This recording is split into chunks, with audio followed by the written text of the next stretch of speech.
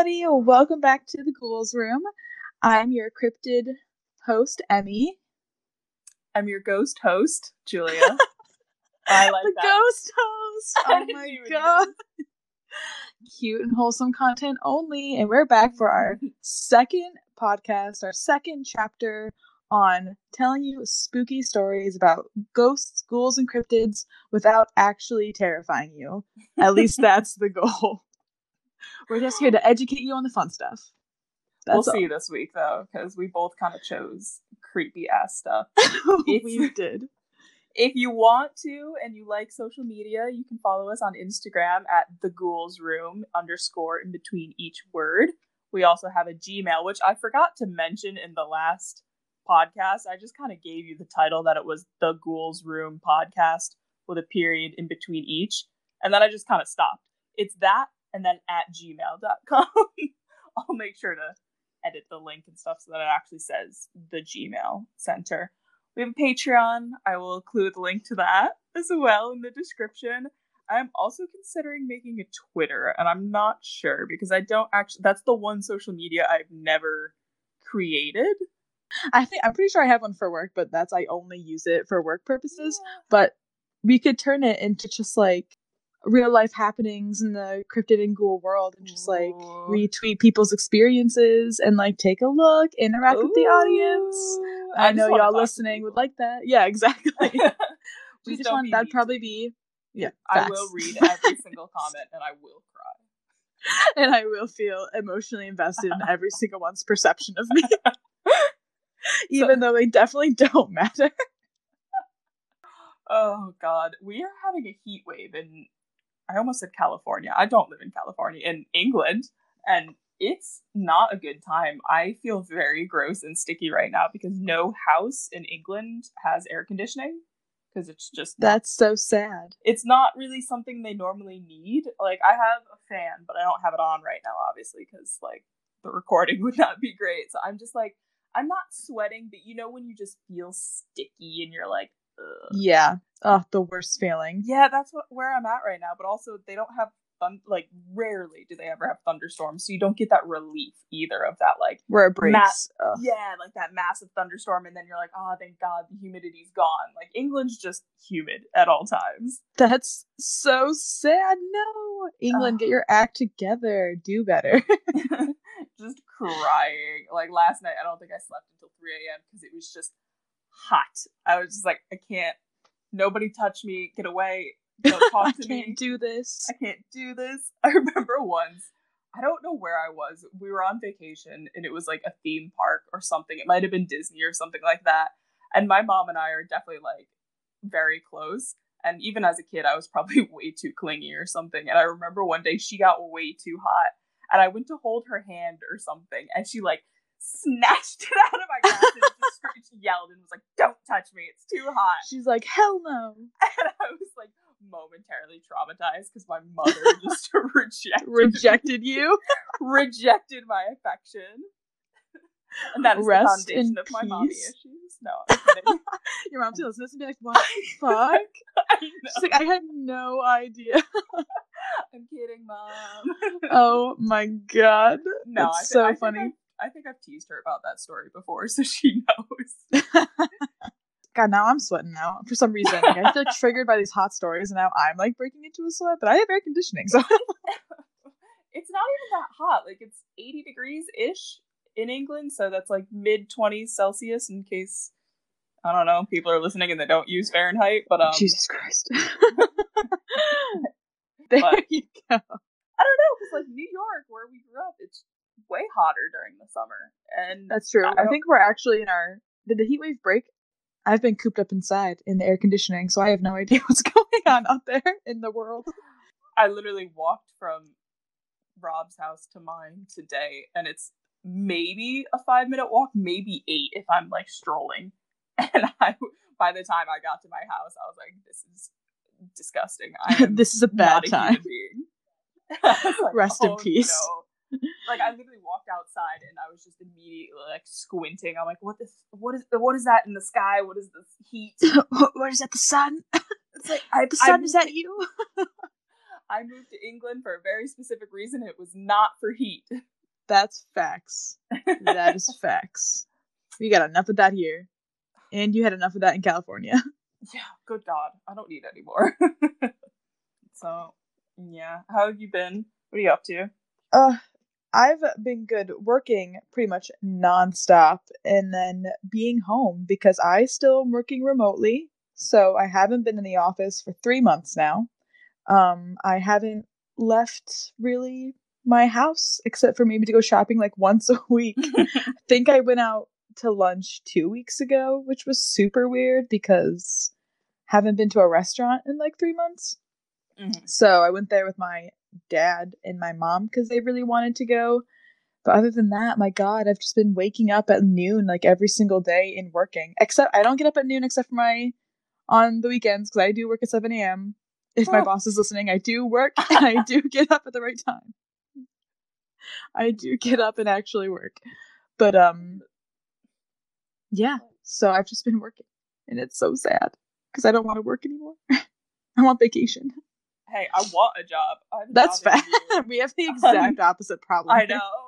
But I did mention this before we started the podcast, but my cat's been acting super weird today after I was doing research this morning on my cryptid of choice today is the Navajo skinwalkers. And I know I was looking into stuff and I was watching an old video on a UFO from like the 60s that was like real footage from a submarine that had its like little, you know how it like raises that thing from above the water to like look? The periscope? Yeah, it was looking through the periscope and like saw the UFO like changing shapes. And there's like real photos of it online, like real images from the periscope, like what it looked like. And as it was playing and like the documentary person was talking about it, my cat started screaming. Like screaming, not like meow meow bitch, I'm hungry, let's get that little kibble in the bowl, like let's go, like screaming, like crying, and then jumps on the couch and then starts attacking, like literally, like, but not just like attacking and biting, like growling and attacking. You? Yeah, at the hand that I was holding God. When I was holding the phone where the documentary was coming out of, and he was attacking my arm that was holding the I wonder phone. If it had like a frequency that he didn't like or something. Or he's an alien. Or he's an alien. He's like, bitch, that is like, my mothership. You cannot know this. And he doesn't want us to know. Honestly, his eyes are super human-like, so now I have like this weird, unsettling feeling that he's like an alien or like a skinwalker living in my home, which that is not to be offensive to the story of skinwalkers, but we'll get to that later. I've met that cat, and as someone who has been raised around animals, and I've interacted with animals from like lions to meerkats to whatever, your animals, your dog included, freak me out. Yeah, I do attract a weird amount of nasty, mean animals that don't treat me bad. Like, they're so... Yeah. Like, except for like Pink biting me just now because of like the phone. Otherwise, he's pretty cute and like is sleeping right now on my lap and is like super cuddly and happy. Yeah. And my dog, despite attacking everything that moves, is super excited to see me every day. So I don't know what is with... And my turtle bites everyone too, but doesn't bite me, so I don't know. Yeah, like when I slept over that one time, Pink was very nice to me, but I was still like, was kind of like, I got this vibe where I was like, if I do something wrong, he's gonna bite me. So I was like, apprehensive. And then your dog just loses his shit when he sees me, and he's a big boy. I'm like, yeah, he's a big lad. I'm nervous around dogs, but I was like, I have been bit in the face by a dog, and I still continued to pet that dog. That's true. Your dog itself, I was like, ooh.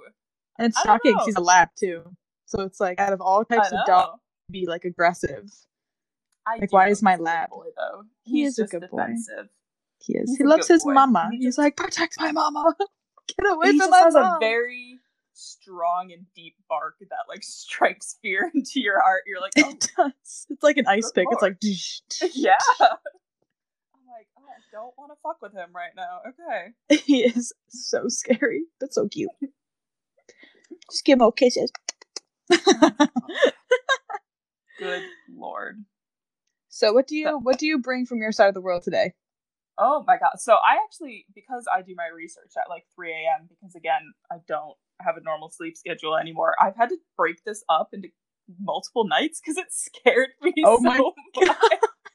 And I didn't no. actually do any research that required videos to be watched because I knew that they were just going to be spooky and creepy, because this story is actually where they get the idea from the Blair Witch Project. Oh, Yeah, and I'm not a fan of that.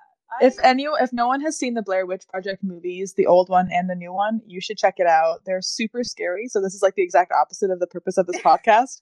But if you want to watch it like noon on a Sunday with like some eggs and bakey, like you're fine. You'll be safe. It'll feel good. Open a window, let the sun in. Like it'll just be educational. Do not watch it after 8 p.m. Those movies, both of them are creepy. For like surprise, since I hate scary movies, the Blair Witch Project is one of those movies that I have seen, but I have also seen it from like under the cover of a blanket and a hand covering my eyes for a majority of the video. But I have seen it. Like, it exists. Enough of an intro. I am doing the Bell Witch from my sources because I got this idea from a podcast I already listened to. It's called Let's Get Haunted, the podcast. They're really good. I like them. I recommend them. They kind of got the same vibe as us. They're two girls just kind of chilling. So if you hate us, go listen to them. Give them a try. So they're good. Shout out to them. They've got some. They're professionals. They're good. They're professionals. That is the word I wanted. I went to good old Wikipedia. God bless. Yes. Although Wikipedia didn't come through as well as I wanted them to this time. For the Bell Witch? Yeah, like, it didn't really give a story. It was just kind of like, here are the facts, like... Oh, yeah. And I was like, oh, that's kind of boring. I went to bellwitch.org, which was very helpful. And then we went to thesouthernweekend.com. Ooh. So, essentially, we are joining the Bell family of Northwest Robertson County, Tennessee, in the 19th century for this story. Juicy. Yeah, we're in the South. John and Lucy Bell married in August of 1782, which, now that I'm, like, looking back at it... Oh, never mind. I was going to say, I'm like, that's the 18th century, but the things didn't get spooky until the 19th century, so take that back. But John was 32, and Lucy... Do you want to guess how old Lucy was? Yes, 16. Oh, we wish. Oh my god, I'm calling effing police. Good old Lucy was 12 years old. Cops. Yeah, this one right here, officer. Some people believe she might have been 17, but a lot of the stories... That's a huge jump. You're either 12 or you're 17. Yeah. A lot of the stories I read said she was 12, though, so I'm like, John, God, do better, man. I know. Fucking better. Not a fan. What the hell? But they farmed for many years. They were very good farmers, actually, and had several children. They had children. Including Jesse, John Jr., Drury, which is now what I will be calling my friend Drew anytime he is in trouble. Drury. Benjamin, Esther, Betsy, and Zadok. It's Zadok. Zadok, I think. Yeah, I think so, yeah. Anyway, I also want to point out that Jesse was born in 1790, so, like, if I'm doing my math correctly, which is not always given, the youngest Lucy would have been is 20, so I want to give him the benefit of the doubt that, like, he waited, married really young and waited, but also the fact that she probably couldn't bear children until she was 20. that makes me want to be dead. I want to be dead right now. I'm sorry. The sheer thought is so sickening. I want to say it was the times, but, like, times do better. It's not good. So they settled on about 300 acres of land in 1804, and they built their home, which is a log cabin with 6 bedrooms and an orchard. So that actually sounds like a pretty big-ass place. Like, they're doing really well. Bell became a pillar of his community and ended up being one of the wealthiest families in the area. So they're doing very well. During the years of 1817 through 1821, the Bell family and the surrounding families started to experience some very strange happenings. I'm scared. In the beginning, yeah, it's some weird stuff. I had to cut out so many details because there was just so many things that happened to this family. I was like, oh, good God. So at some point in 1817, that is when the hauntings began, when John Bell reportedly saw an apparition of a strange creature in a cornfield, because of course it's a It's always the cornfield. fucking cornfields, man. Why? Why cornfields? Stay Damn out it. of cornfields. Stay away. Ladies and gents. Damn. He described this creature as having the body of a dog and the face of a rabbit with bright green glowing eyes. What the fuck? Do you like that? Do you want one of those? No, I don't think so. Because, like, of course, I'm also picturing at first, like, a cute little bunny, but, like, I think in the South, they mean some sort of, like, one of those, like a hare? Yes, I'm picturing a hare, like one of those long-faced, yeah, like things, skinny, like, yeah, like can beat you up with its feet, and you're like, gaunt. Oh. Yes, has seen things. The freaking rabbit of hell. Like, yeah, exactly. It's not like Buddy who had his cute little nose and like, I don't think so. No. Anyway, Belle got the feeling of pure evil from this animal, and they both just stopped and stared at each other for several minutes without moving. Belle's, once he kind of got his bearings back, first reaction, of course, was to shoot the animal with a shotgun that he had. And apparently Belle was an amazing shot and said that the bullet seemed to curve around the animal, and the animal just seemed to vanish without a trace within the cornfield. What the fuck? So we're either going off the basis that John is an amazing shot and he was just like, no, man, it curved, or he's full of shit and he missed. Nah, man, that shit curved. I swear to God. He's like, oh my God, you'll never believe I swear what to God, happened. I'm a good shot. I don't miss nothing. That thing curved on its own. It curved. Just kind of ignores this and goes home and just doesn't talk about it. And he's like, yeah, whatever. Like, weird shit happens. A week later, 2 of his children mentioned seeing an old woman walk into the orchard and then just disappear. Nope. No. Yep. Nope. Again, John ignored this and told his children it was probably just a new neighbor that they had seen, and he was just like, it's fine. That's Ignore fine. it. It's casual. Just old ladies wandering on your property. It's fine. The next night, however, John's daughter Betsy told him of a little girl in a green dress swinging from a rope swing in their tree, which, okay, might be, like, cool, whatever. Beside the fact that the little girl didn't have a face. What's it? Like just a skin? Yep. Like just a skin? Yep. Flat? There's an episode of Doctor Who that has this exactly in it, actually, where they just don't have faces. That's disturbing. Yes, and so when Betsy went to go show her father where the little girl was, there was no one there, nor was there even a swing in the tree. So I guess the swing was also a ghost. An apparition? That is disturbing to me. The night after Betsy's tale, so all this starts happening in, like, rapid fire. John's son, Drury, ran in to tell his father about an absolutely massive bird, and it was hands down the biggest bird he had ever seen. He claimed it could not have been of this land. Like, he was a turkey hunter or something. He was like, there's no way that this kind of bird can exist there. Some people had theories that it might have been something called a thunderbird, which is, I didn't research it as much. That's going to be a very common phrase in my podcast. I didn't research it as much as I should have. I did not look that up. That's what? From the summer camp I went to, it is a Native American folklore of an absolutely massive bird. I have to tell you something really scary. What? About the bird. What? I'm gonna tell you something so scary about the bird. So, my boyfriend told me a story. He has a camp in the Adirondacks, right?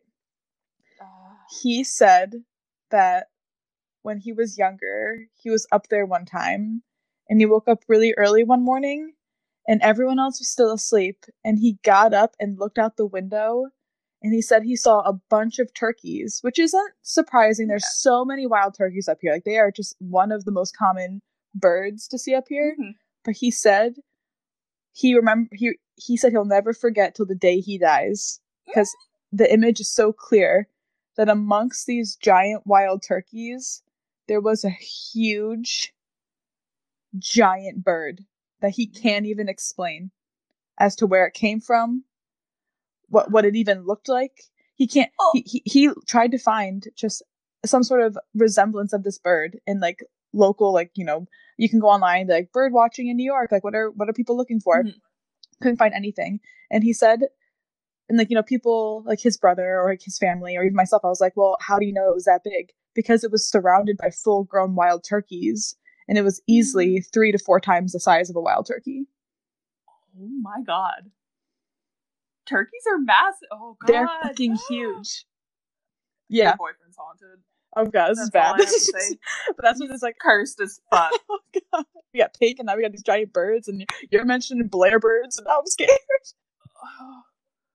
Oh god. Well, anyway, I just like, John turned to his son and was like, shut up, it was just an eagle or something. And he actually continued to reprimand his children throughout all of this, telling them that they were lying and bad children and that it was against God to continue to lie. So, classic. That's the kind of dad good old John is. Additionally, Phyllis, a slave, because unfortunately we are in that time period and we are in the South, mentioned to John that she had heard her brother Dean speaking of a large black dog that would follow Dean on the evenings he visited his wife, because apparently Dean's wife lived on like nearby property, and so every weekend, I think it was, he was able to visit his wife, and this dog would follow him until he made it to the property line, and then it would just disappear and it wouldn't go any further. What? So part of me wants to be like, oh, that's wholesome, but the other part of me is like, yeah. That sounds like the Grimm or some weird shit that you're big like, black dog. Like, that's just no. I just think I want it to be like, oh, it's a cute dog following and making sure he's safe, but like, I don't know about that. I'm not so sure. Yeah, Bell went home after this incident and really, again, was just like, he didn't think about anything of it. He was just like, whatever. Until after dinner, when that evening, the Bells began hearing beating sounds on the outside walls of their log cabin. John was convinced that the knocking were just townspeople playing jokes, and so he and his eldest son kept running outside to try and figure out who it was every time they heard the knocking, and no one would be there every time. Each night, the sounds continued and increased with force and frequency, until it turned into booming sounds so loud that it made it impossible for the family to sleep. What the fuck? Good times. That's so scary. I know. Oh, God. Soon after all these sounds started in the house, the children started complaining of their pillows being tossed to the floors and their blankets being ripped from them by something they could not see. When the children tried to hold on to their blankets, sometimes the kids would be slapped across the face by this invisible force until they let go. What the hell? Like the poor I'm kids. out. I mentioned this last time. Why? Why stay? And I have no words. Like, why? Why? Pride. They built this from the ground up, and they're like, nah, it's our house. Shit. Yeah, so the harder the kids tried to resist, the more aggressive the being would get. And the Bells would continually search the house for a hopefully solid culprit, thinking like, okay, someone's got to be in here. But whenever they entered one room following the knocking, the sounds would then start in another, like the opposite end of the house. So the family would not be able to sleep until like after 3 a.m. So this family is just exhausted. And then they would still have to get up in the morning at probably like 4 or 5 a.m. because they were farmers and they had to go do their thing and do crazy amounts of work. But for over a year, the family kept these secrets, or these events secret under John's orders, and would not discuss the events with each other, though they were terrified because they were God-fearing Christian people and they didn't want the surrounding neighbors to think like, oh, something's going on with these people, like, let's not talk to them. So they just didn't say anything. What the hell? Although, at this point, John Bell did concede that there is probably something paranormal happening. Oh, once you concede, it's when it gets so much worse. Oh. Once the non-believer believes, it's, oh god, it's game over. Let me tell you about Betsy. Oh god. So one day after all of these events, Lucy, who is the wife, in case you forgot, and John rushed to their daughter's room, Betsy, after hearing her shriek and call out in pain. The youngest daughter, 11, unfortunately seemed to be getting the brunt of all the physical attacks. When her parents rushed into the room, they attempted to calm her, and her mom crawled into bed with her to soothe her as Betsy continued to sob. Lucy and John tucked Becky. Nope, her name's not Becky. Betsy. It's Betsy. We got her, Becky. We gotta Becky up in this bitch. Now, Betsy back into bed and leave, only to have Betsy scream again. The parents rush back into her room to find Betsy clutching her ears with blood coming out of them. She asked her parents, "Didn't you hear that?" And they were like, "We heard nothing. What did you hear?" And she said that was the loudest scream she had ever heard. Lucy Bell spent the night with Betsy after this, and when they awoke, Betsy was covered in welts and handprints. That is so sad, little baby. She is 11. And even with her mom in there, she still woke up like that? Yeah. Betsy also would continue to experience pinches, scratches, and was stuck with needles repeatedly. That fucking sucks, dude. Mm-hmm. There is some theory, because later on, it's not too much of a spoiler because I'm going to tell you later, that the spirit kind of starts talking a bit, and apparently Betsy becomes engaged to a Joshua Gardner, and the spirit is very vocal about not liking this dude. So, like, does the spirit like her? We don't know, but eventually they do. She calls off the engagement. I assume this is past when she was 11. I hope. I don't know. Probably not, though, because her mother was Who the hell knows? 12, so she does call off the engagement, and the abuse tends to stop surrounding Betsy, so...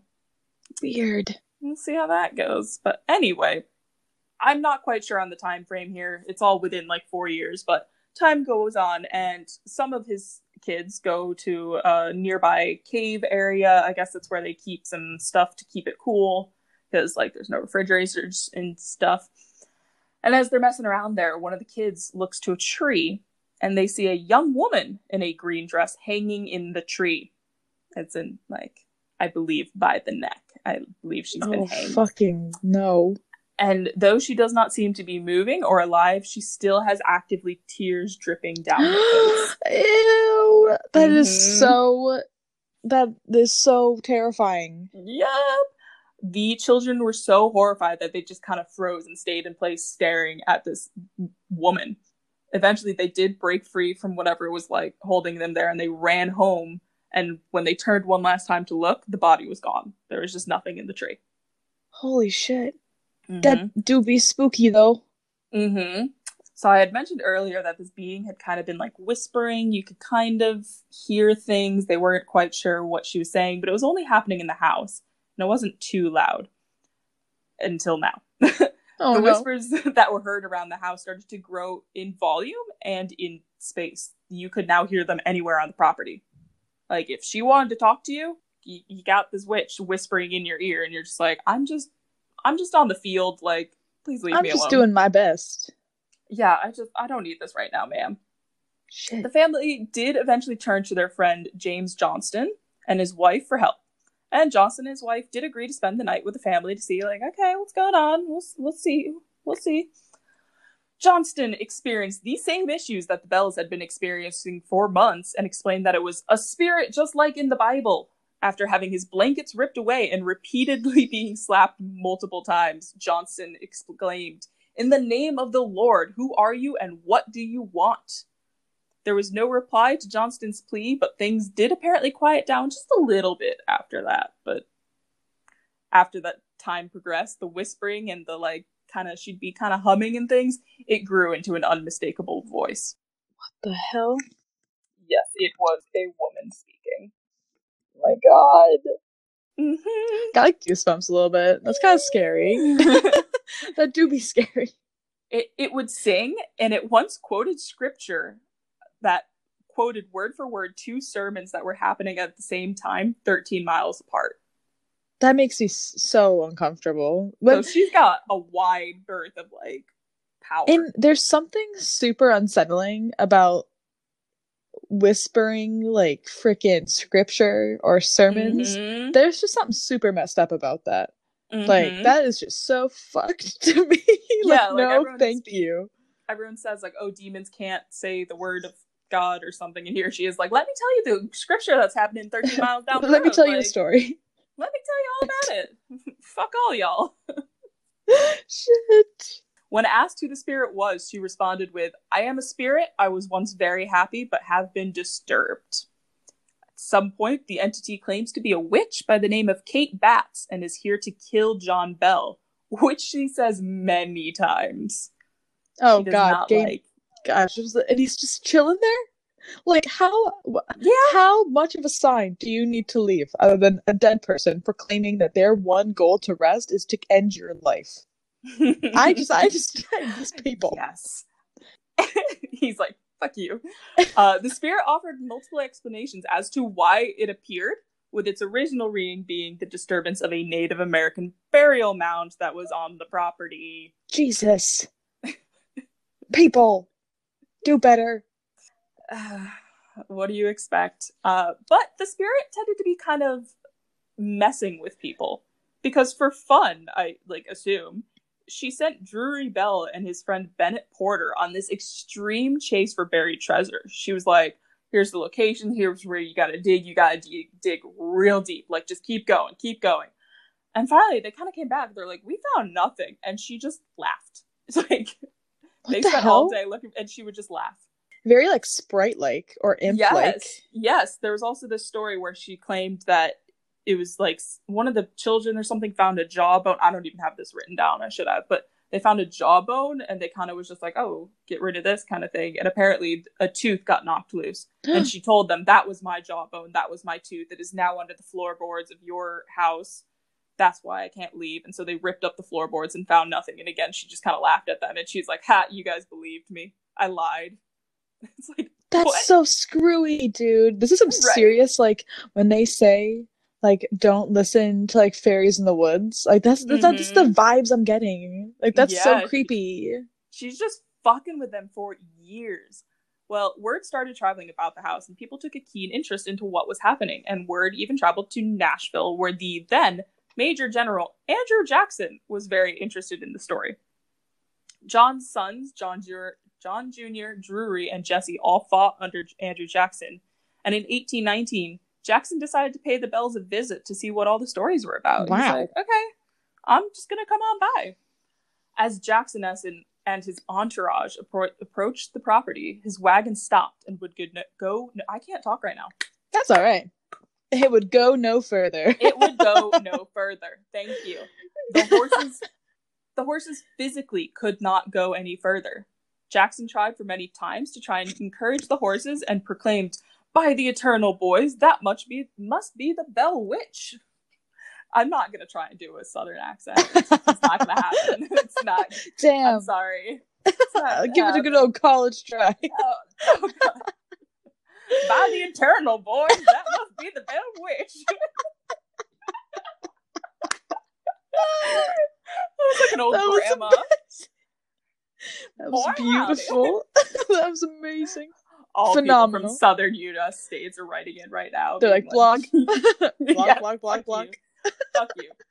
Well, immediately after this, a female voice was heard saying that they may pass, and she would see them again this evening. Nope.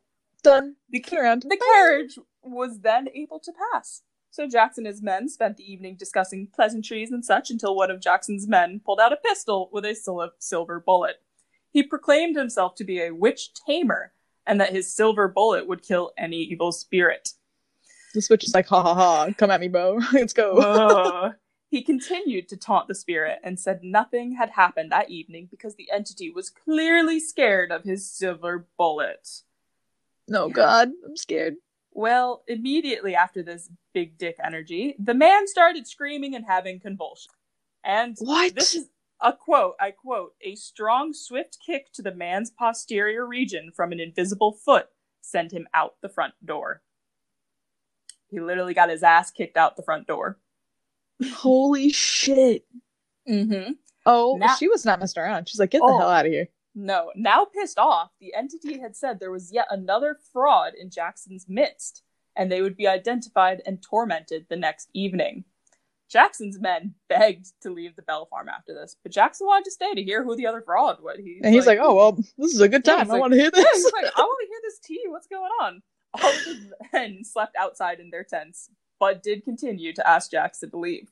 It's not clear what happened after, but Jackson and his men were spotted in Springfield early the next morning en route to Nashville, so I guess they did end up leaving and not staying to the following night. So something must have happened, or like... Something happened. God, what the fuck? That's so scary. Yeah. news of this story continued to travel all throughout. John Johnston, a son of James, the friend from earlier, decided to test the witch, asking her something no one outside of this family could ever know. He asked the witch what his Dutch step-grandmother in North Carolina would say to a slave if they did something wrong. In his grandmother's accent, which I couldn't even tell you what a Dutch accent is right now. I actually had a roommate who was Dutch, but I'm just, no, we're not doing that. Just no. The witch responded with, "Hut tut, what has happened now?" John Johnston wasn't the only man to try and test this witch. An Englishman visited the house and offered to investigate. The witch started to mimic his English parents and later woke him early in the morning to the voices of his own parents, worrying and saying that they heard his own voice as well. So, like... What? Yeah. The Englishman hurriedly left and sent a letter later, apologizing for his skepticism and hasty retreat. That is... I got goosebumps, actually. That really kind of gooped me out. She, like, projected his voice to his parents and then... Vice versa. Sent the parents back being like, "We can hear you," kind of thing. But also, apparently the witch wasn't horrible to everyone. The witch was described as being kind to Lucy, John Bell's wife, who described her as the most perfect woman to walk the earth. And the witch would constantly give Lucy fresh fruit or sing to her. Which, like, what? What? Again, that does give me huge fairy no-no vibes. Right? Like, because isn't it like witch rules, like you're not supposed to accept gifts from things that randomly show up, because don't they become like infatuated with you? I think it's something like that, or also it's like they want to like owe them a favor, because it's like, you accepted my gift, therefore where's but they always ask for something more extreme. I don't know. So creepy. Also would apparently show John Bell Jr. some amount of respect. So, like, she was okay with some of them and then horrible to others. But going back to the main focus of the witch, she referred to John Bell Sr. as Old Jack and, again, stated that she intended to kill him. Throughout this time, Bell continued to have difficulty swallowing and having facial twitches for almost a year, which grew worse over time. He would also continue to have seizures during this time. Holy crap. By 1820, Bell had been confined to the house due to his failing health, where the spirit continued to remove his shoes when he tried to walk and slapping his face whenever he experienced seizures. What? Talk about beating a man while he's down, my God. Right? She was like, fuck you. The witch's voice could be reportedly heard all over the farm, cursing Old Jack Bell. On the morning of December 20th, 1820, the witch got her wish. After falling into a coma the day before, John Bell Sr. had died. Following his death, his family found a vial of liquid in the cupboard, and John Bell Jr., being the dick that he is, fed it to the cat, who promptly died. Which I'm very mad about that. Yeah, what the hell? Why? Is cat from 1820, and I'm still bitter that they poisoned him. That cat deserved a better life. Fuck you. That is terrible. Right. Well, the witch exclaimed after this, "I gave Old Jack a big dose of that last night, which fixed him." So, oh my God. John Jr. threw the vial into the fireplace, where it burst into a bright blue flame. And fun fact, I kind of Googled what would create a bright blue flame, and the top answers were copper, lead, or arsenic, all burned with a blue flame.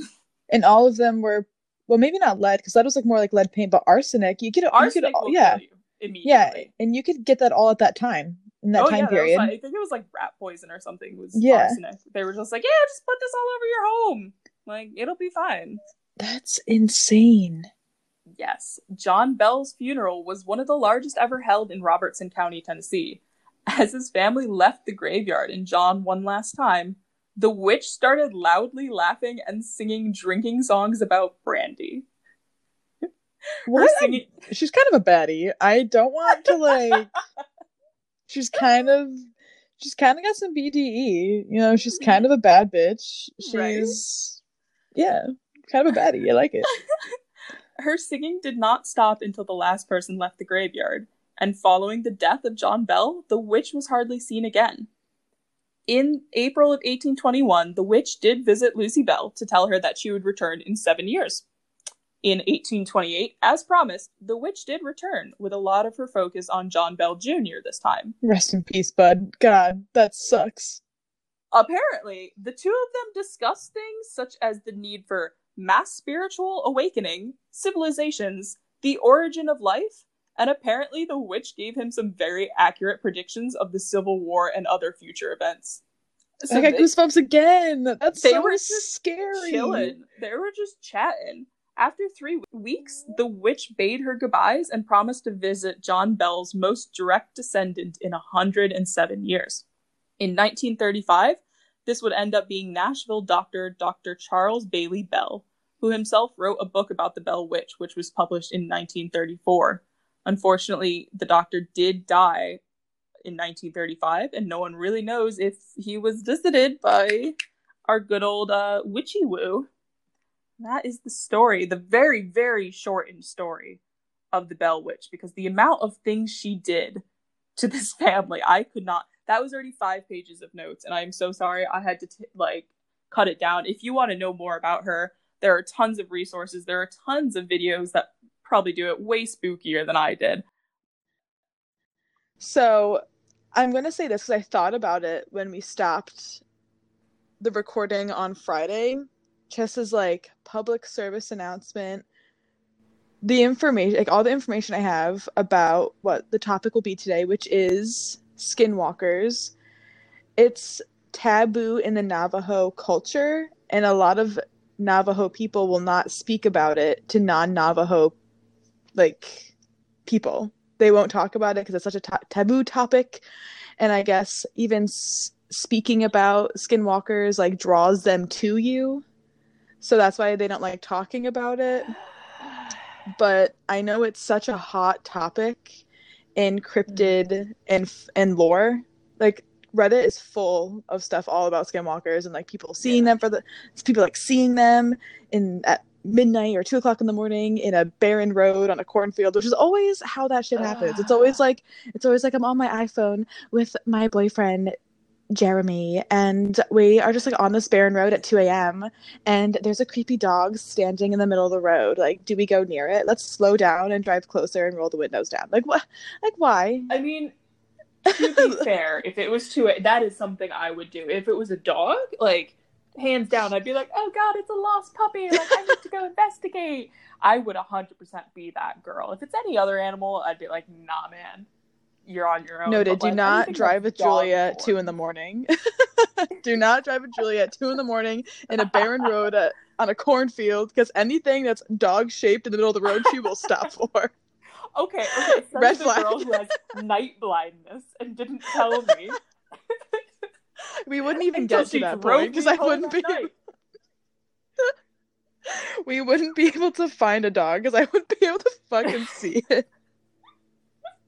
Out of all of our friends, we are all chaotic drivers. I'm the very passive driver, which is still dangerous as a driver. You're not supposed to be passive. Emmy can't see at night. And then Sophia once just almost got us killed because she just didn't see the red light. She was just like, were you in the car? Depends. There's been numerous times where I've been in the car with Soph and thought I was going to die. We were coming onto Erie Boulevard, which is a 4-lane road in our hometown. And so we were trying to turn onto it, and she's approaching this red light. And to be fair, it was at night, so there wasn't a lot of traffic, but she's not slowing down. So I kind of start saying, I'm like, hey, Soph, alert. Light. Soph, red light. And finally I was like, Sophia, the light is red. And she slams on the brakes, and she's just like, I didn't see the light. I was like, what the fuck? And I don't want anyone to come for us. No one drinks and drives. No one smokes and drives. This was just I think Soph was in a whole other mental planet at the time. And she just didn't register the red light. 100%. And I don't care who's listening to this. Everyone has had a moment when you are driving and you just are somewhere else, or you have a chaotic moment. It's okay to have a chaotic moment. These things are out of your control. You're not a perfect person. It happens a lot to some of us more than others, and that's our entire friend group. It's just we are doing our best.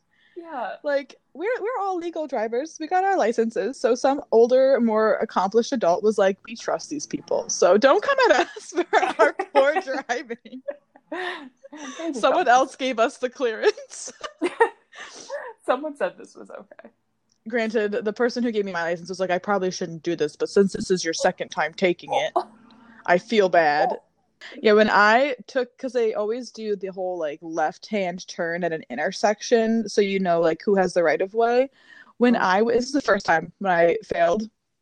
I get up to the light, and there's a car in front of me that's also stopped, but they're also taking a left. So it's like we can both go at the same time. Like that's just how it goes. Mm-hmm. So I went to go, but the truck behind the other car was like, I'm not fucking waiting for this bitch no more. And then swerves around them. And it's not just like a truck, it's like a big old boy. It's like we're talking like an 18-wheeler right as I'm crossing the intersection. And my car person is like, we're gonna fucking die. And he like grabs the thing and he's like, oh my god, oh my god, oh my god. And I had to burst the speed through the intersection after making the left turn. He was like, that's it, you're done, you failed.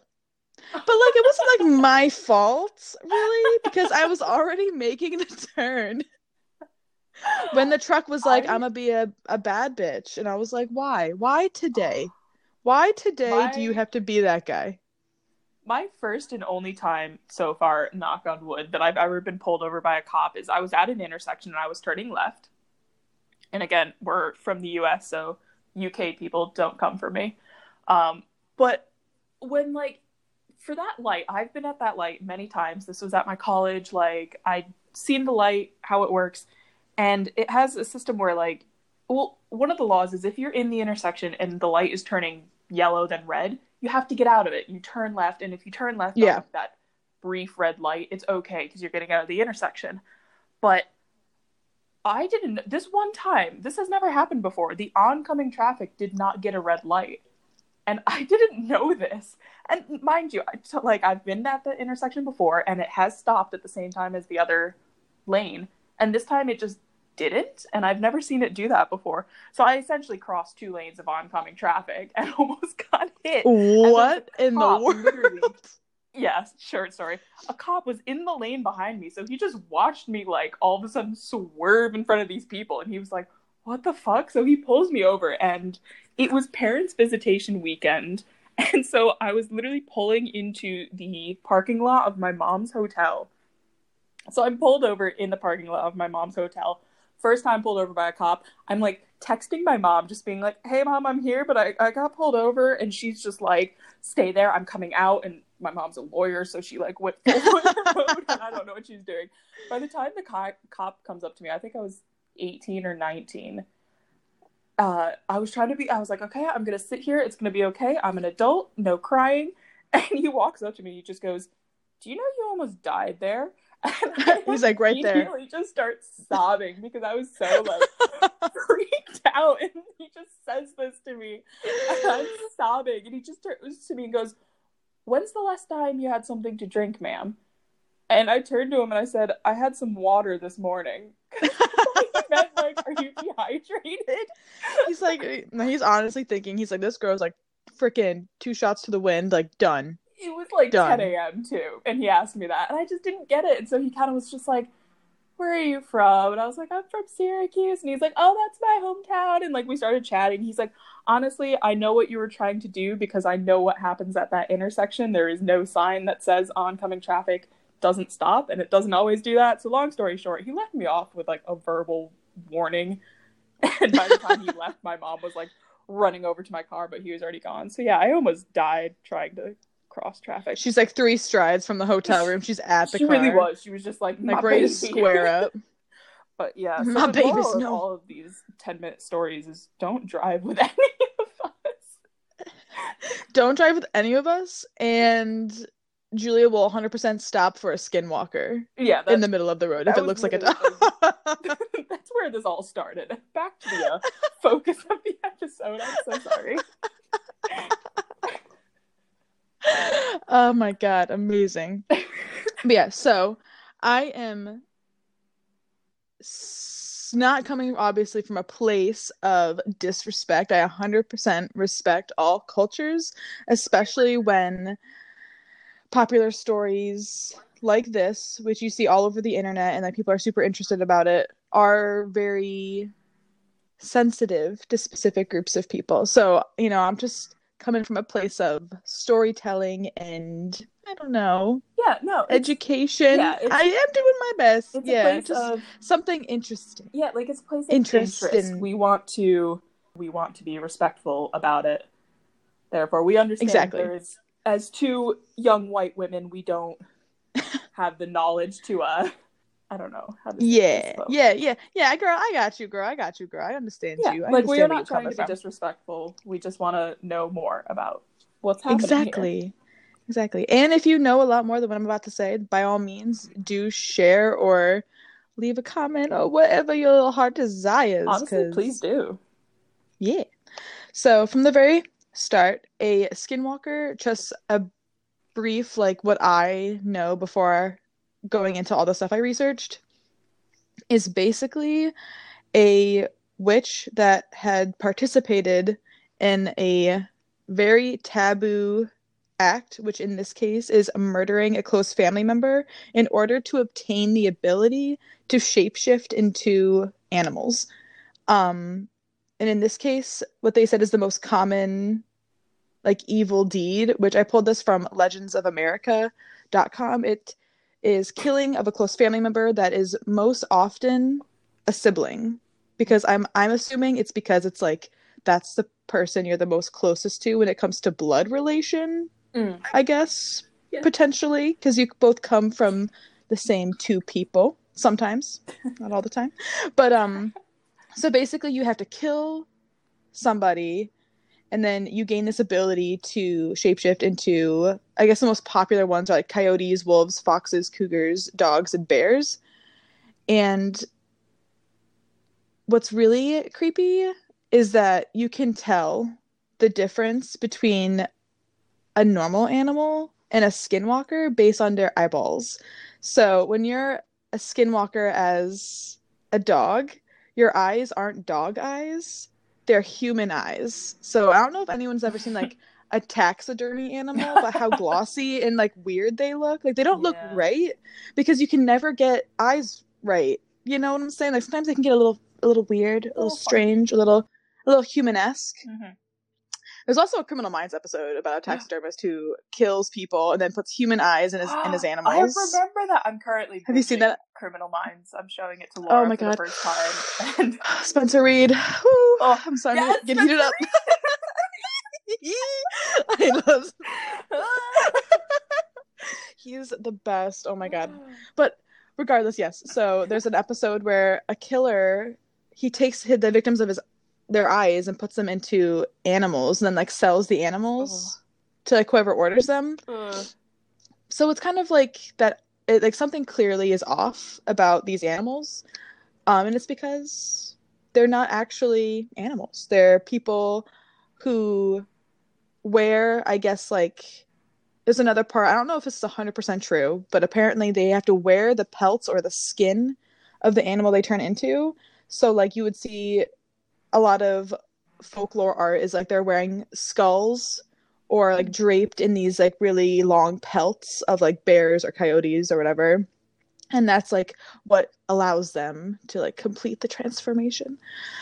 But yeah, so that's just kind of like a brief overview of what the basic like idea of a skinwalker is. If you could transform into any animal, would you kill your brother to do it? Oh god.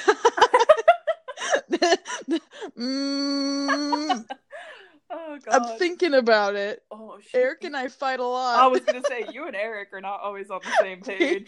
We are fighting more times than not. This is where it gets like 100% I was like, shit, offensive. She's really thinking about it. Oh god. No, I wouldn't, unless it was like I could turn into like a unicorn or a dragon or something extreme. There you go, Eric. You're safe. Turning into a dragon. Turning into a dog is not going to cut it. Yeah, it's just not. I'll give him that. I'll give him that much. You're not worth turning into a dog over. No. I can just buy a dog and then just like have a dog as a pet and then still be a human. So that's fine. And I don't know what dog rates are like, so I'm not ready to jump into that social construct anytime soon. Oh my god. It's already difficult being a person. True. Also, skinwalkers can not only turn into animals, and I mentioned this before we had to like restart because this is part 2 of recording this, but skinwalkers can, if they lock eyes on a person, they can control their bodies and make them do and say things that they normally wouldn't. So that's also reading up on this on like Wikipedia, Legends of America, and then just like a few like excerpts from some books about it. Like that, I did not know that. I did not know that. And like if anyone goes on Reddit and like actively uses TikTok, there's a lot of people who say they've encountered skinwalkers and felt something weird like in the back of their minds, like this isn't right. And I feel like more times than not, they're like weird reddish lanky dogs. Like they're like I don't know if it's just me, but they almost not like bloodhounds. I'm trying to think of what. Coonhound. Yes, kind of, yeah. Kind of like that look to it, which is like super weird that every single like I've encountered a skinwalker video has been that kind of animal, that kind of dog. So that's kind of upsetting to me. Don't get a coonhound. Don't, because they're skinwalkers, 100%. Now when it comes to stories about skinwalkers, I again couldn't find an exact. I think it's because the Navajo Nation doesn't like speaking about the taboo of being a skinwalker, but there is a very interesting documentary on YouTube, which I wouldn't say it's a documentary. I guess it's kind of retelling the story of a place called Skinwalker Ranch. I've heard. Have you seen it? I haven't seen the YouTube, but I definitely listened to a podcast. Last podcast on the left. They did a whole series on it, and oh my god, it is so spooky. It's not just about skinwalkers. The entire area of Skinwalker Ranch, which is now, I believe, like a landmark. No one's living on it. No one's allowed to touch it. I think it's uninhabited right now because of all the creepy shit that went down on Skinwalker Ranch. So, this is, I think, the best story to kind of give like a creepy little vibe as to like what a skinwalker is. So the Skinwalker Ranch is a cattle ranch, and it is 512 acres. And it was originally purchased I mean, all this creepy stuff that I'm about to tell you guys about it has always been happening, but it was only documented when Terry Sherman and his family of 4 moved onto the ranch. The older couple that they bought it from, they left a ton of rules about it. Like they weren't allowed to like dig into the land. They weren't allowed to change anything about the land. Like it was like super, like very superstitious, weird shit of like, don't mess with stuff. Just have your cows. Let your cows do the thing, and then like live your life. Is this again? Where are we? Oh god, that's a good question. Let me look that up for you. My bad. I did not look that up. I did not look my that up. My bet is because I did listen to the podcast, but I can't remember. But like Midwest is my. It is Midwest. I'm gonna guess Ohio. I was gonna say Ohio. Okay, let's see. Oh wait, Ohio's not. I don't know what I'm going. Wait, what's cut that out? Not Ohio, Idaho. Not Ohio. It's Utah. There we go. That's what I actually meant to say. Was Utah, not Ohio, but they're so close. They're so close. I got them mixed up. Okay, so Terry Sherman moves to Utah with his family and all his little cow babies, and they go onto this 512-acre property. And literally, the minute they get there, something weird shit. It's just weird. Like the minute they're literally moving stuff off the truck to move in, and it's already wrong. So at this point, he had preemptively brought some of his cattle to the ranch, a few calves, and I think like one bull, and then a few of those regular cows. I think are they just cows? Those regular cows. Those ones that cows. The ones that aren't bulls or babies. Those ones. So they're moving things into the house when all of a sudden a large wolf like approaches his family, but it's 3 times the size of a normal wolf, so it's huge. He I was gonna say, do you know what size a wolf is? Let alone they're huge. So like Terry, what as a listener, whatever you're picturing of a wolf, just like double the size. yeah, they're huge. They're big. They're not like, they're huge. And Terry describes it as his father was also there, helping them unload everything. And Terry's father is well over 6 feet tall, and compared to the wolf was at his shoulder on all fours. Like it was like the wolf was almost taller than his well over 6 foot tall father. So a good boy. a good boy. A good boy that I want to pet. I would not Also, say he's a bad boy. I want to stay on his good side. I'm really liking how you say wolf, by the way. Wolf? Wolf? You're saying like wolf? Woof, woof, woof. Yeah, you're like, a wolf. The L is too like, sneaky. A wolf did this? A wolf? The wolf goes woof. Oh, God. Damn it. It's adorable. Oh, thank you. The L's just so sneaky, sitting there next to the F. I can't get it quite right. But anyway. So this wolf is nonchalant, dare I say friendly? And it actually approached the family and was kind of like watching them like, hey guys, like what we got in here? Like we moving in. Yes, appears to be a good boy. I would say the wolf is intelligent. He's smart. He's like, I know what's going on here. So the whole family is kind of like watching. Terry's father walks up and is actually petting the wolf, like super, like they're like, wow, this is crazy. This must be someone's pet. I don't know why that would go through your mind. Like facts, right? So Terry's like, it must be one of our neighbors that, you know, has just an animal that roams around here. Which again, I've mentioned this in our last podcast. People are so willing to think things are okay. This is a giant fucking wolf and it's someone's pet. Where would you get one, Terry? Like, I just need answers. Like, what in I'm the world? on his side. Like, if this massive dog was letting me pet him, I'd say yes. Like, okay. Let him stay. And so he's mine now. Yeah, he's our baby now. And so they're watching this wolf, and Terry realizes that the creature is eyeing his cows. He's like, you brought lunch? Thank you. Oh. That looks delectable. And does he not partake in a delicious meal? So one of the calves is very intrigued by what's going on here. So it sticks its little head out between the bars of its little grazing pen that's like next to the house. And is kind of like looking around, trying to see. And the wolf, literally in 2 or 3 strides, is already at the fence with its jaws clasped around the entirety of the calf's throat. Oh. Like full on grip. So Terry freaks out, orders his son to go inside and grab his axe. He takes the axe from his son and he goes and he starts whacking at the wolf because he's trying to save his calf. You know, he's going. But nothing happens. There's no blood. There's nothing happening. The wolf still holds on. So he goes back to his son. He tells his son to go and grab his magnum.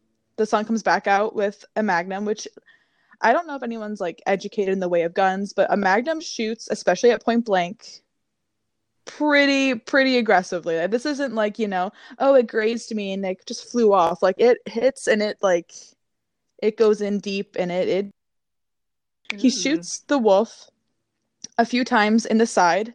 The wolf does not let go. It is still like there's no blood. Nothing is like happening. The fur is not matted by any means.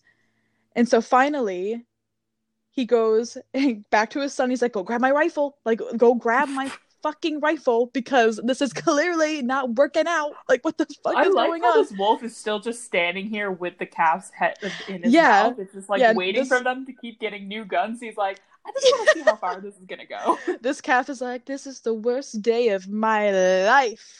Worst day of my life. So the son comes back out with this rifle, and finally, at this point, the wolf lets go and kind of backs up a little and is like, all right, like, I see I upset somebody here. Clearly, I did something wrong. Did not know this wasn't an open buffet. Terry still opens fire at the wolf, but all it does is it goes a few yards back. There's no blood. There's no nothing. It doesn't even make a sound after being shot at by both a magnum, a rifle, and then axed. The wolf never makes a sound. Terry fires again with the rifle. He sees something chip off the wolf, like a chunk of fur and meat flies off of it, and then it turns and goes back into the tree line. It doesn't run; it just walks back into the tree line. And Terry's like, "I don't think so, bud. You're gonna come here to my fine establishment, and you're gonna do this to me? No, let's go, boy. Answer for your crimes. Answer for your crimes." So he gets his son. They load up. I don't know. They go on a tracking mission, and they follow this wolf because their intention is to kill it at this point. Because they're like, okay, well, obviously we don't have a good boy who wants to eat calves, so we need to figure out where this guy's. Still a good boy. Still a good boy, but a scary boy. So they track the wolf to a river, but the tracks just stop. And they don't stop exactly at the river. They stop about like a yard or two away from the river, but the tracks just stop. And it's gone. Like, it's just gone. Like, it's just not there anymore. And so Terry's like, precarious situation we have ourselves here. And the son's like, oh my God, what the hell is going on? And he's like, we must return to our homestead. So they track back, and Terry goes and grabs that chunk of meat that had flown off the wolf. And when he approaches it, he notices a disgusting smell. And he sees that the meat is like slimy, as if it had been rotting all day in the sun, and not just like in the last 30 minutes, just cut off an animal's body. So they're like, that's weird. And that was their first kind of odd, so they chip off a piece of corpse flesh. Ew. And they're like, okay, we're going to stay here. We're still going to stay. Odds are the wolf won't come back, despite how fucking weird that was. So we're going to stay. So they remain. That's a big assumption. Facts, right? So at that point, over the next 18 months, there are mysterious crop circles showing up, UFOs, and repeated mutilation of their cattle. But to the point of it being surgical, and again, absolutely bloodless. So something on the ranch, on Skinwalker Ranch, has the capability to remove all blood and meat from his cattle, but to surgical precision. So at this point, it's getting public knowledge. Like, people are starting to become aware of Skinwalker Ranch and everything going on. I fucking bet. Yeah. So UFO enthusiast Robert Bigelow, he decides to buy the property. And he's like, I'm going to figure out what's going on. He's like, I want to know what's happening here, because this is pretty crazy. Because every UFO enthusiast has absolutely very non-concrete evidence of what they love, what they're passionate about. And that's except for the government. Except the government just released something where, like, the Navy, where they're like, here's all the UFOs we've ever seen. And it was just like, what? Wait. Yeah, but I mean, like, no one's ever, like, gotten a grasp of one, except for the government. But we know the government, they're not UFO enthusiasts. They're UFO sneaky snakes hiding all the secrets in their little government castle. Frick you, Area 51. Free them. Free them from their prison. Oh, God. Oh, my God. So Robert is like, I'm going to do amazing things here today. I'm going to find what I need to find on this ranch. So he brings a whole team, brings a whole group of his boys, and he's like, we're going to do this, and we're going to do this right. So one night, they set up a bunch of, like, lookout towers around the property, because they want to be able to have access to numerous different parts on camera and they've already experienced strange lights, their cattle being herded into pens that were locked up and gated and like had never been opened, and just a bunch of weird stuff. So they're like, okay, like obviously something weird's happening, and it's just not right. So one night they're looking out over the lovely property at like midnight or something, because nothing good happens after 11. That is both and with scary stories. Nothing good Isn't that a happens after song? 11. It Wait, very no, nothing good happens after 2. That's also That's the fact. song, I think. That's also fact. I think that's the song. Nothing good happens after 11 p.m. and things only get worse after 2 a.m. That's just how it is. Confirmed. It never gets better until you go to sleep and wake up and reset the entire day. Nothing good happens until reset. So they're sitting outside. Robert and one of his team members, I believe Keller is how you pronounce his teammate's last name, and they're looking out and they notice lights being reflected back at them as they're kind of like shining their lookout beam or whatever. But it's these two eyes way off in the distance, about 50 yards, and it's 20 feet off the ground in a tree. Stop it. And so Robert's like, what's that? And Keller's like, I was about to ask you the same question. And Keller describes it as a large humanoid creature spying on the research team from a tree. So it was sitting there, and it was dead eye lock on, watching them. So after being there they've been there for 3 months. They're like, we're not taking any chances. Like, you're not even supposed to be on the property. It's literally like trespass. Like, at this point, it's like shoot on trespass. Like there's like, no, everyone knows you're not supposed to be on the property. So they take shots at the humanoid creature, and it falls from its 20-foot perch. And it was described as, let's see. So after it fell, Keller says it lay motionless, casually.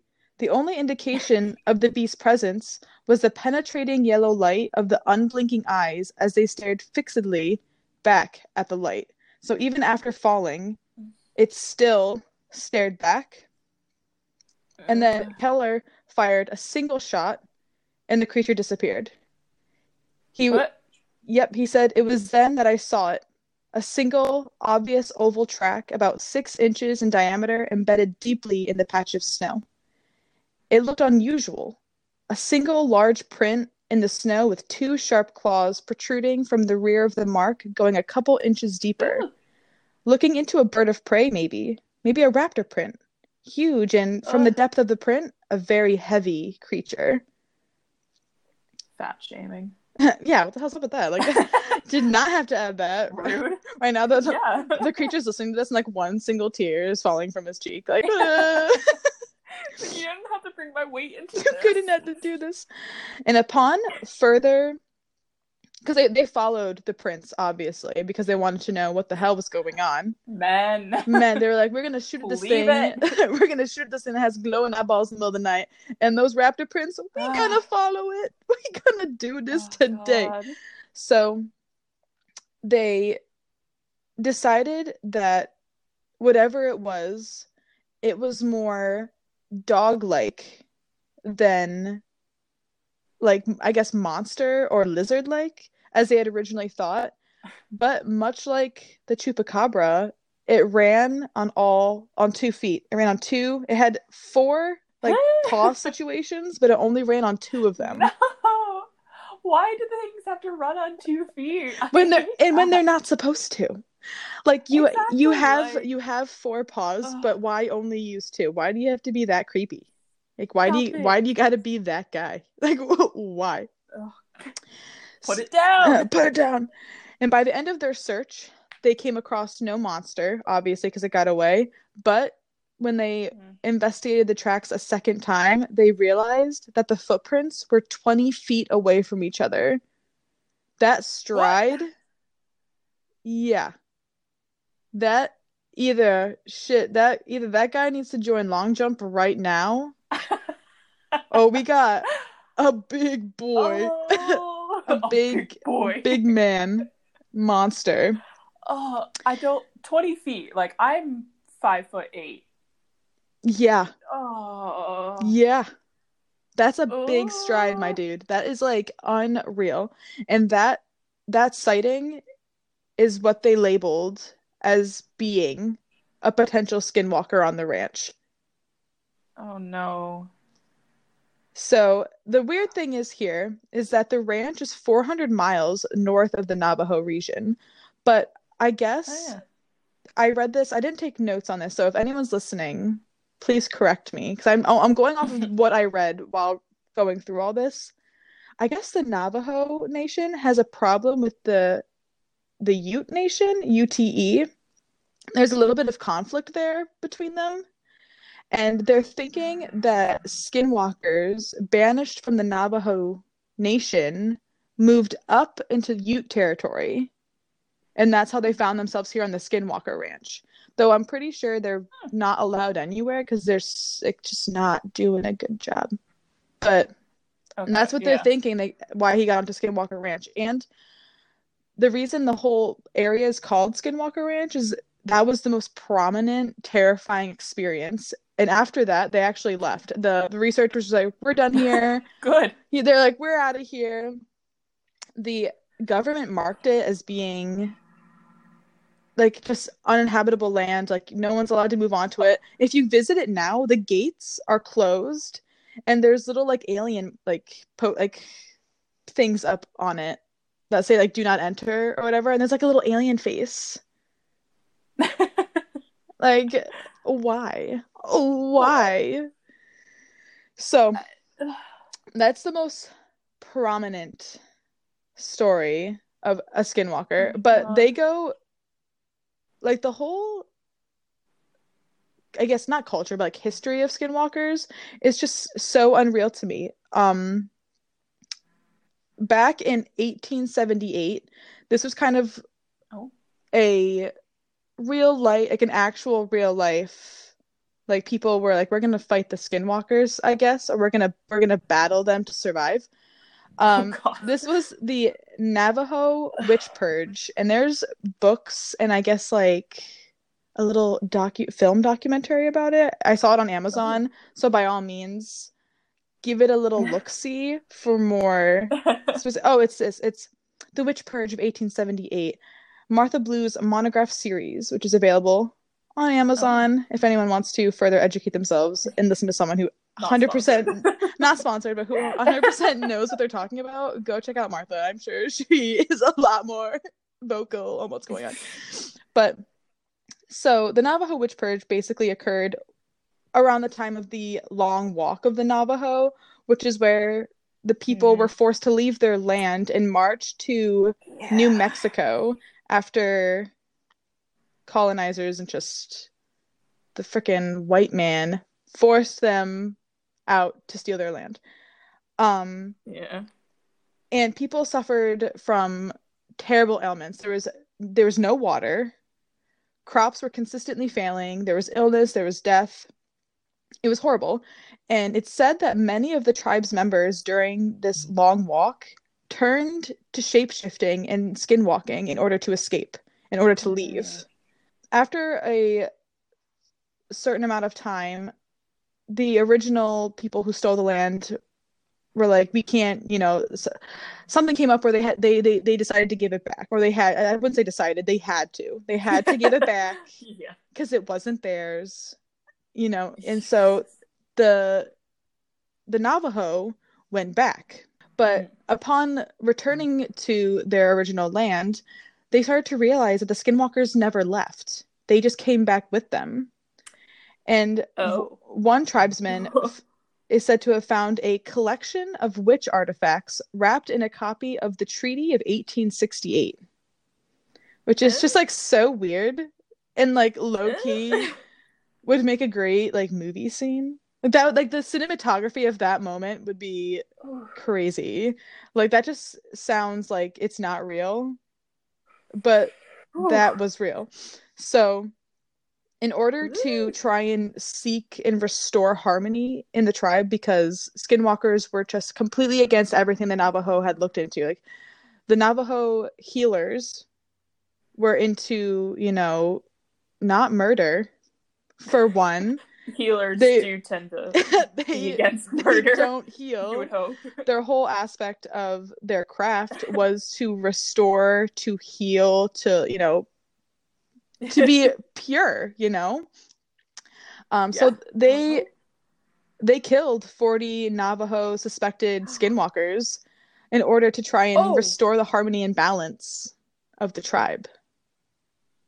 well, So they were not messing around. And that's kind of where it leaves off.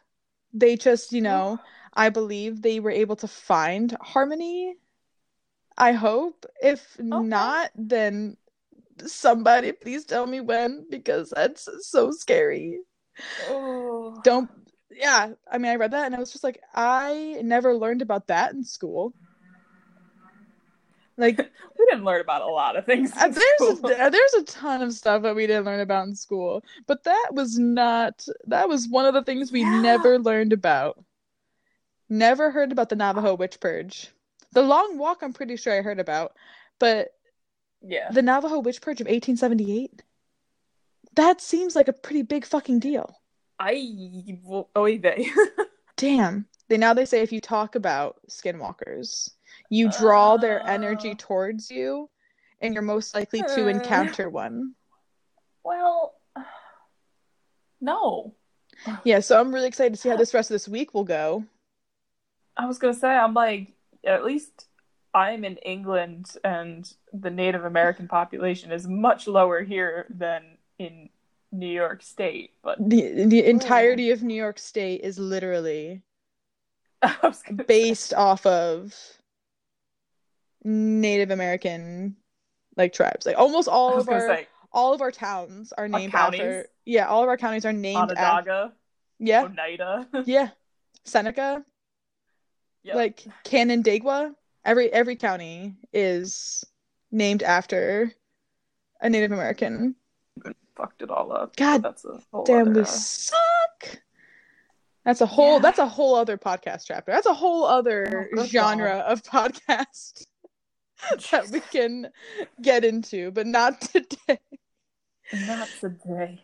But yeah, so that is kind of I hate being so intrigued by skinwalkers, but I just feel like that it's just not, I don't want to say interesting, but it's kind of interesting. It's kind of creepy, a little spooky. I think it's understandable that we're interested in something that, one, is taboo, and they're like, no, don't talk about it, because then that kind of immediately makes someone want to be like, well, tell me more. Exactly. And then the fact that it's like, oh, and they can shapeshift into an animal of their choosing and control humans, you're just like, oh. I used to pretend. Yes, tell me more. I used to pretend I could do that when I was in 5th grade. I had my warrior cat moment. I'm not afraid to admit that about myself. I literally just told Rob about the warrior cat series because he had never heard of them, and I will admit I never had that phase. Like, I never read the warrior cats. Well, I knew all about, I knew that there were people that were you were a warrior cats person? I was a warrior cats person. One full year, baby. 1 full year. Oh, God. I was going to say, 5th grade. Was the year before I met you. I think we met in 6th grade, so. Yep. That was, yeah. I was one of those girls in, elementary school who was, a tomboy and who thrived off it, because I was like, I'm not like all the other girls. I'm a cool girl. I'm 10 and I like kickball. And it's like, oh, I like to get dirty and get dirt on my knees. I don't want to paint my fingernails. Okay, Karen. Oh, God. That was me in elementary school. And then in middle school, all of a sudden, guys liked girls that were actually girly. And I was like, wait, I don't know how to do this. Yeah, I literally went from 4th grade when I first moved here, and I was totally into I was like, oh my God, having crushes on boys, I love 4th grade, super cool, I'm a girly girl. Yeah. And I don't know what happened I don't know if that summer was just super traumatizing, but then I went into 5th grade as like the warrior cat girl. Oh my So god. I like digressed. No, I regressed. Is Oh, that the word? I regress. regressed. Yes, I Yeah, went regress. backwards. We don't talk about that year. No. I was also one of those girls. God, I am just dragging myself here. I need to get this off my chest so people Do it. just know that I grew up and it's fine. I was also one of those girls that when Free therapy. you like play a game at recess, it just continues the whole day. The game just continues into school. So Oh yeah, if you're like the for elf sure. girl, like you'd go, I'm gonna go to the bathroom, and then like you had to go on your mission to like find the dragon scale, which was actually a gusher stuck to the 5th grade hall ceiling.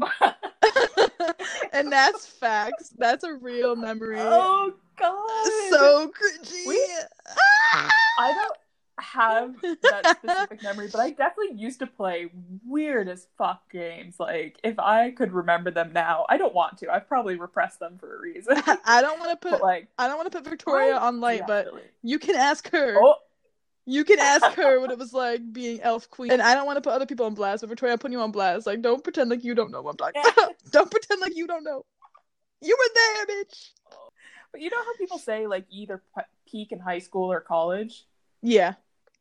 I feel like I peaked in elementary school and it all went downhill from there. Your peak was just like 7th grade lunch. Like 3rd grade, like really doing Yeah, I your was gonna like say you're like just third rocking grade. it. Like, let's go. Let's own it. Had all the friends, and then all of a sudden middle school happened, and I was like, oh Punched in no. the mouth. Oh my Yeah. God. Some people don't come like middle school is brutal. Some people don't come back from that emotionally. I'm still recovering. The I end of this think podcast has turned into like therapy sessions for our hey, school we years. mentioned this before. Cheap therapy. If you that's the whole point of this. I want you to ask me the most inappropriate questions about my childhood or anything so then I Like can open up and just get this all off my because I can't afford you $300 a thought this session. you thought this was about ghosts and cryptids? Nah, this is just so that we can. I mean, our it's pretty scary upstairs, man. Up in here in the good old brain cavern. That's the The true biggest cryptid scary is our story. personalities. That's the truth. That's the truth. Because you'll never know if it's real or not. You'll never know if what you see is real. Because I sure as Oh hell god. don't. I remember someone this was in high school. I know who it was, but I'm not gonna like go around just spouting off random names. But I think it was a philosopher who said it first, but she was like, the only way you can tell if someone is human is if they think. And the only person that you can prove thinks is yourself. Therefore, you have no proof that anyone else around you is real. What? Why'd you have? So wait, this this. Oh, no. Like, I think about that What from in the time to time, and it world? fucks me up. I'm like, why Dude, would you have to say something like that to but you're me? not wrong. How are we Exactly. And I'm just like, how do we know if people around us are really actually thinking? Your simulation. you know what? Probably. Dude, now you got me all messed up. I'm sorry. Well, this cause is like this is what keeps me up until 3 a.m. where I'm like, am I have you real? ever just like looked at someone like like someone like walking on the side of the street or just like shopping and you're like that person is like living something else. Yeah, but And you'll never know. think about like that person is experiencing a completely different world than we are. Yes. How can that be real life? Like you're telling me there's that many consciousness they're just like floating Do you around. have you ever thought about how my green might be like your red or something where it's like I Oh point at a my color and I say that's green. And to me, my green could be what I see as like your red. Like it could be but you would never know exactly. because you've just accepted that color as being that color. Yeah, I'm like, okay, that's green. Green is green. Oh my god. This type of thinking is scarier than any skinwalker or any ghost story I've ever heard in my entire life. I have daily existential dread. It's okay. And now I'm be thinking about all day, like, do I even go to work? Does it even matter? Does it exist? Am I actually have really getting bills? Or is that just part of the simulation? Unfortunately, I think To that's see if real. I comply. Oh God. Do I actually have a flatmate named Laura, or am I actually living alone in Oh my imagination? God, stop. Uh, That is so freaky. right? Oh God. I'm crying right now. Not really, but I'm thinking about it. This is how my thought process works. I don't know how we got from skinwalkers to That's how life be sometimes. That's the whole point of this. We're just I don't know. we try and scare people. Instantly goes into some quarter life crisis, and like we're not gonna make it. This whole thing's a simulation. Sorry, guys. We kind of just Sorry. quacked. We quacked out. Ignore all of that. Moving on. But yeah, I mean that's Skinwalkers, my dude. That's it. That's all I got. That's it. That's all we all got for you guys. I'm so sorry. Oh my God. That was so good. That was so funny. My Jesus. My Reminder Jesus. to follow us on Instagram, the Ghouls Room _ in between each word. Email us at the Ghouls Room Podcast in between each word @gmail.com. It'll just be a good time. Oh, and check me out on elysian.b on Instagram. That is the art account. I'll be posting stuff on there as well for the podcast. We also have a Patreon. That link is available on our Instagram. There will be perks on there once we get people signed up for that. Perks will be available in the information on there. Yes, speaking of, we have our first Patreon, who is the love of our life, Sophia, the driving queen. Welcome. That in the beginning was just like a little shout out. We love you and your horrible driving. You've probably improved. It's been a while. We'll leave it at that. Thank you for supporting our podcast and for loving us for who we are. We love you. We also got our first email from Drew. It was a prank email, but I'm still gonna take it. Yeah, it's an email. I'm offended, but I'll take it. We'll take it. But yeah, so goals are to post every week. This is chapter 2, and we will see you guys next time. Stay spooky, my friends. This is Emmy. This is Julia. Bye. Wait, did it again, bitch.